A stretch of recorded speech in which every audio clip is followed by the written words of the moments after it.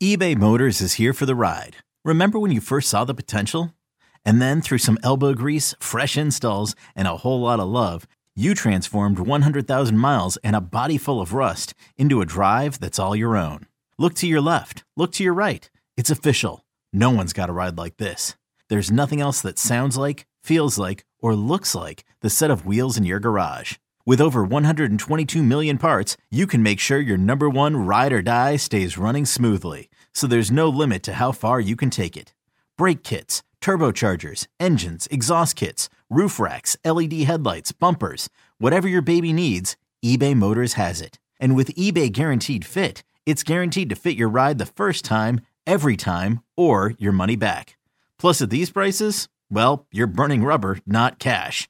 Keep your ride or die alive at ebaymotors.com. Eligible items only. Exclusions apply. This episode is brought to you by Progressive Insurance. Whether you love true crime or comedy, celebrity interviews or news, you call the shots on what's in your podcast queue. And guess what? Now you can call them on your auto insurance too with the Name Your Price tool from Progressive. It works just the way it sounds. You tell Progressive how much you want to pay for car insurance, and they'll show you coverage options that fit your budget. Get your quote today at Progressive.com to join the over 28 million drivers who trust Progressive. Progressive Casualty Insurance Company and Affiliates. Price and coverage match limited by state law. Radio.com Sports presents Big Time Baseball with MLB insider Jon Heyman and former Major Leaguer Tony Gwynn Jr. All right, it is my pleasure and privilege now to introduce one of my favorite players who I ever covered. I covered him with the Yankees in the early 90s, actually got to New York in 89, right after winning the World Series with the Dodgers, a miracle Dodger win in that World Series. I think that ranks right there with the 69 Mets as two of the most surprising and fantastic World Series winners. So we're going to ask Steve Sax about that and about the current Dodger team, and it's just great timing to have Steve. Steve is also a 14-year career, 5-time MLB All-Star, 7 times. He answered the bell 7 times, played in 155 games or more. That's amazing to me. Incredible. Must have earned a lot. So incredible job. And now Steve Sax, who is a fantastic talker, as you will see, without that New York accent that I have, but a fantastic talker, and works at MLB Network Radio now and does a terrific job for them. So welcome, Steve. It's great to have you, Tony Gwynn Jr., alongside. Hey, guys. Nice to be with you. Tony Gwynn Jr., good to be with you. Jon Heyman, I remember the days when you were just a lonely little journalist covering the teams, and we had a lot of good times, a lot of fun there, playing ball. And I know I respected your job and what you did, and you were always good at it. Yeah, Steve was fantastic with the journalists and really respected us, and he's a fun guy. I'll put it that way. I'd say along with Chili Davis, right there at the top of my the favorite guys I ever covered as a big guy. Just terrific guy. So I got to ask you now. I mean, the Dodgers are on the precipice. They've been here before. It's been since 1988, so 32 years. You were a part of that team. You think this team does it? Can they put it over the top? And can you believe it's considering they've had a winning team in almost all those years, it seems like, and certainly a contending team. They won the division the last 8 years in a row. I mean, It's about time, right? They're going to have to win this time, right? Sure, John, it's been such a long time, as you mentioned, since 1988. The team has been to the World Series 3 of the 4 last years. 8 times consecutively, they've won the National League West. You'd think that just by happenstance of being in there, they'd get in the way of a couple of these World Series victories, but it hasn't happened yet. But this is a really good team right now, especially with the addition of Mookie Betts at the top of that order. Him and Seager have created one of the best 1-2 tandems in all of baseball. You can look across the spectrum and talk about Albies and Acuna, or maybe Eaton and Turner. There's a few good ones, but this one is amongst the best, especially when you got a guy like Corey Seager that is just hotter than a firecracker right now. This team is well suited to score runs no matter who's pitching. So true, Steve. I got to ask you, because you were part of the 2 World Series teams that the Dodgers have experienced, 81 and 88. Can you sum up what it would be like for the significance of a championship for the Los Angeles Dodgers? Oh, this would be amazing. Those teams were vastly different when you talk about the 81 and the 88 teams. The 81 team was marred by the stoppages that we had and really had to convert that season into two different sessions or two different seasons. And in doing so, you kind of alienated the best team in the National League, which was the Cincinnati Reds. They had the best record, and yet they weren't in postseason. So Dodgers got an opportunity to get in there. They made the most of it. But that 88 team was one that, as John pointed out, this was just a one in a million chance for us to win with the talent that we were putting up against the Mets, who beat us 10 of 11 during the regular season. One game was washed out that never got made up. And then, of course, against the Bash Brothers and the Oakland A's, we had no chance based on personnel against theirs.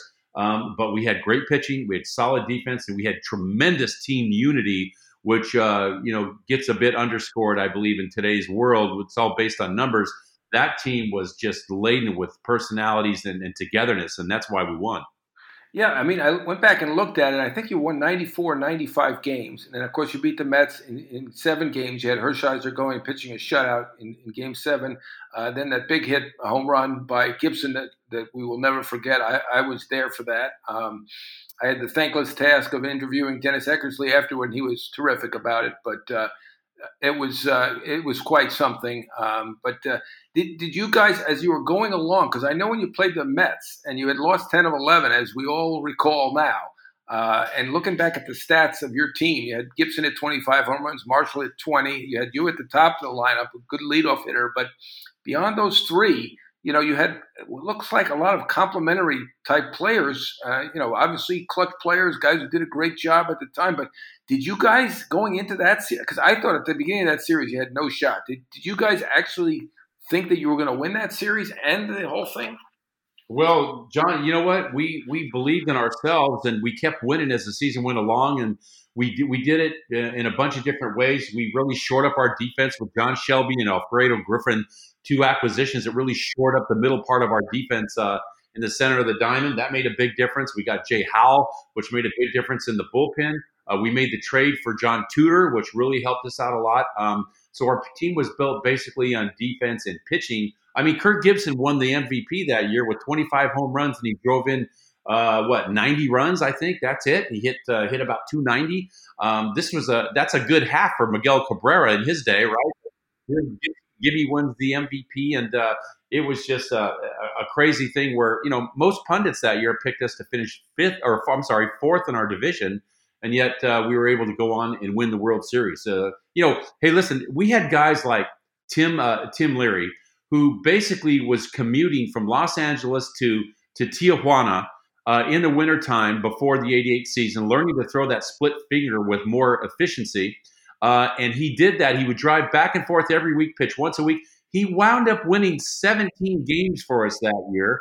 But what for Tim Leary, we probably don't get into postseason. So it's things like that really came full circle for us. Steve, I got to ask you, you stole 40 or more bases in 6 different seasons in your career. And just going back to last night's game, what did you think of Manny Margot's attempt to steal home in that situation last night? Well, it was a real gutsy play. If he makes it, it's the greatest thing in the world. If it doesn't, he really got Clayton Kershaw off the hook. I mean, he was in trouble in that inning. He had first and third with nobody out. He got a pop-up, then he struck out Willie Adames with a backdoor curveball that he couldn't reach. But he was still, in a bit of hot water. And then when he tried to steal home there, I get what he was doing.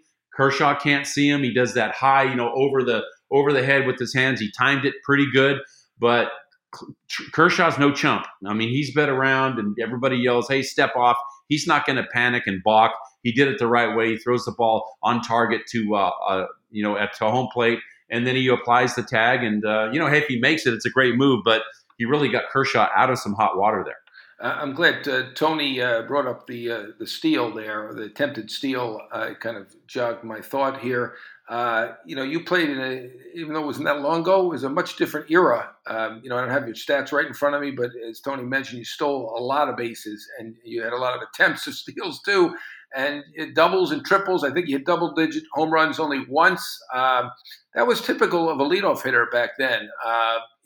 What do you think about the way the game has changed now, where everybody's worried about launch angle. And I mean, even the Rays, we all admire the fact that they're there and doing it and could be the next 69 Mets if they pull it off, or the 88 Dodgers if they pull it off. An incredible upset. They're even reliant on the home run. I mean, without a Rosarina and Lau home runs, they're not scoring 8 runs. It's a totally different game. What do you appreciate this game, or do you think it was better before? I kind of like the excitement of the doubles, the triples, and the stolen bases, and I miss them. But what do you think? I do too, and I don't want to be one of those guys that the further you get away from the game, the longer it's been, the better you were. I think athletes are better. I think athletes are better today. They're more dynamic. They can run faster and they can hit the ball further and all that. So with that being said, I kind of like a blend of the two. I think the speed game is going to come back. We were talking to one of the scouts on MLB Network Radio the other day, and they said that they still covet the fact that guys can run fast, and those athletic things that they do are going to be still important, which means that I think that the speed game is going to come back. There's something to be said about guys that can put pressure on the defense. I like the long ball. It's all fine. But I think working a count just to get into the pitcher's, the depth of a pitcher's pitch count is all where it's at. I don't think that's the case. And I think that if you take 2 pitches right down the middle just to get to a 3-2 count, only to swing at a pitch that's on the edge of the plate, I don't like that idea. I think getting something you can drive, and even if it's early in the count, go ahead and do it, because on-base percentage is fine, but an on-base percentage with no hit is really incomplete. You're just moving the baton down the line and asking the next guy to do it. I think guys that have an on-base percentage that's laden in doubles and triples and home runs is much more effective. But I get what they're doing. I understand why they're doing it. I just think it's a good blend of the two that makes it best. Totally agree, Steve. I want to change things up a little bit because as a ball player, you've experienced one of the things that I think all ball players have a nightmare about, and that is getting some type of yips or having an issue throwing the ball. And we saw that a little bit with Altuve, and I saw your quote on it. I just explain to the people who've never experienced this what exactly is happening, and then how do you really pull yourself out of it? Well, it's really in some ways very complex. In other ways, it's as simple as the nose on your face. And when I went through that, remember I had 24 errors at the All-Star break in 1983. I went through it for about 2 months, and I was able to get over it. And the way I got over it is another whole story. But let me just get to the meat of this. Is when people were asking me about it in the middle of that, they said, you got a mental block, this mental issue, whatever. I can tell you that what Jose Altuve was going through, what I went through, what Dale Murphy went through, what lots of people go through, believe me. And I've had private conversations with players ducking into broom closets in stadiums that at the behest of the team asking me to talk to some of these guys. And so much that they don't want the press or anybody else to know it. I would hide out and talk to players at the stadium about these issues, and I've helped some that have gotten over this. But it's not about a mental issue. It has nothing to do with the mental cognitivity or anything like that.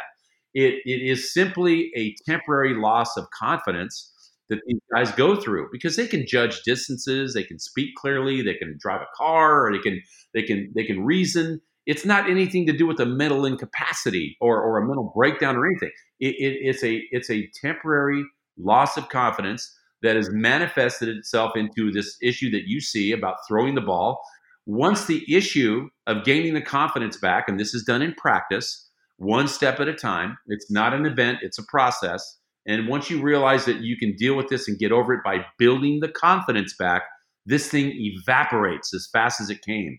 And that's all that Jose Altuve is dealing with. If I were Jose Altuve, I'd be down in Florida right now arresting this problem, getting over it, and not having to sleep with it and eat with it every minute of the day until next spring. I would go get this thing arrested right now so I can enjoy my off season and go into spring training with a fresh mindset. I think that's what he needs to do. Maybe he should consult with you. You're the expert on it. You certainly got over it and played another decade after that or more. So yeah, and John, remember when I went to New York, my first year in New York, I led the league in fielding at my position, and a lot of it was because I had Don Mattingly at first base. But nonetheless, my numbers were definitely good enough to win the Gold Glove when you consider all the numbers, just the facts on paper. But I didn't win it because I was dragging along with me, some of that, some of those remembrances, if you will, of what happened in '83. But it is what it is. Yeah, I mean, you were fantastic in '89 with your first year in New York. I think you hit 315. So I do recall that. What I want to ask you about now, you saw mostly happy times with the Dodgers with the '81. You won the Rookie of the Year. You won a World Series, even if it was a strike-shortened season. '88, you won that with that miracle team. But look, Kenley Jansen, and I think he's getting a little bit of a bad break here because he threw pretty good pitches. There was a bloop hit. So he's had some rough times in the postseason. He's hearing it from the Dodger fans. The Dodger fans have the reputation of being either laid back or beautiful Hollywood people. And I mean, that's what you see on TV. But my experience, and I don't know if you have the same experience, is that Dodger fans can be tough. How do you think they're going to handle it if they go to 32 years without a World Series championship? Ooh, listen, I'm doing some work for AM 570 in LA, which is the Dodger flagship. And we got some calls that come in, and they listen. If it's one thing about being in the World Series, that's sometimes enough for some teams. Not for the Dodgers that have been there the last 3 or 4 years that have won the division. As we mentioned, the last 8 years, they must win the World Series, or they're never going to hear the end of it. And believe me, the Dodger fans can be tough. They can be very tough. Don't let them fool you about the beach and all that stuff. And so they need to win it, and I think they're in a good position to do it. Yeah, I'm with you. They are a tough group. It's not all Mary Hart in the front there or Rob Lowe. There's more fans than them. So, the last thing I want to ask you before we let you go, Steve, is I know you feel that they're going to do it this time. They do have kind of a bullpen game in 6. Gonsolin was really good in the regular season. And you've got Buehler going after that. So you got to feel pretty good about it if you're a Dodger fan. What do you think? Why do you think they're going to win it? And you think they'll win it in 6, or does it go to 7? I'm assuming you think they're going to win, but I shouldn't assume, I guess. What do you think is going to happen? I think they will, and I think that there's no way they should let this thing go to 7 games. Absolutely no way. Depending on the feel of the game and what happens, I don't think they should think about Walker Buehler in Game 6. He should be absolutely reserved for Game 7. They should have enough. Remember, when you talk about how great the bullpen is for the Tampa Bay Rays, and they're really good, their bullpen, the Dodger bullpen actually was better than them during the regular season. The Oakland A's were first. The Dodgers were second, and Tampa was third as far as ERA goes. That Dodger bullpen was outstanding this year. So I think that they have enough. I think Tony Gonsolin's bound to have a good game. It's not a big sample size about what he's done the last couple of years, but he's definitely qualified. The guy can pitch. He's got a wipeout slider. If he can get strike one on this team and get it to a point where he's got 2 strikes on them, he can wipe him out with that great. It's a splitter. He can wipe him out with that great splitter of his. So we'll see what happens. I think he's due to have a good game, and everybody else is pretty much all hands on deck for Game 6. Yeah, just to follow up, since we all have great faith in Buehler, and Josh Beckett had come back on 3 days rest and was able to do it, and some really star pitchers have. Do you think that they're taking a chance here by waiting until Game 7? Because I do think there'll be a lot of pressure on them if they get to a Game 7 to win that game. Yeah, there will be. And like you said, John, correctly, anything can happen in a Game 7. A bad bounce, a guy can come up and have a great game. A one-hung slider can be the big difference in the game. But with what Buehler has for Game 7, man, he's got some wipeout stuff. I think he can carry it and win, even if he doesn't have his good secondary stuff. Those blisters on his fingers have been really prohibiting him from getting on top of that slider and finishing it. But it seemed in his last outing, he was able to do just that, coupled with that exploding fastball out of his hand. It's an amazing combination of pitches that he's got there. But I think they're going to save him completely for Game 7. But again, they should have enough in Game 6 to do it. Well, very good, Steve. A fantastic job, and you are an outstanding talker as well as a great leadoff hitter. And we really appreciate your joining Tony Gwynn and me here on Big Time Baseball. So thank you very much, Steve. It's always a pleasure. Okay, picture this. It's Friday afternoon when a thought hits you. I can waste another weekend doing the same old whatever, or I can conquer it. I can hop into my all-new Hyundai Santa Fe and hit the road. Any road. The steeper, the better. Because my all-new Santa Fe is available with H-Track all-wheel drive, so I can hit the trail without a worry in the world. Heck, with 3 rows and best-in-class rear cargo space, I can pack the whole family in with all our gear. We've got available dual wireless charging for our phones, so we'll never lose touch with civilization, and we won't lose touch with the primordial power of Mother Earth. So which is it? Waste the weekend or do something a little more epic? And conquer it in the all-new Hyundai Santa Fe. Visit HyundaiUSA.com or call 562-314-4603 for more details. Hyundai, there's joy in every journey.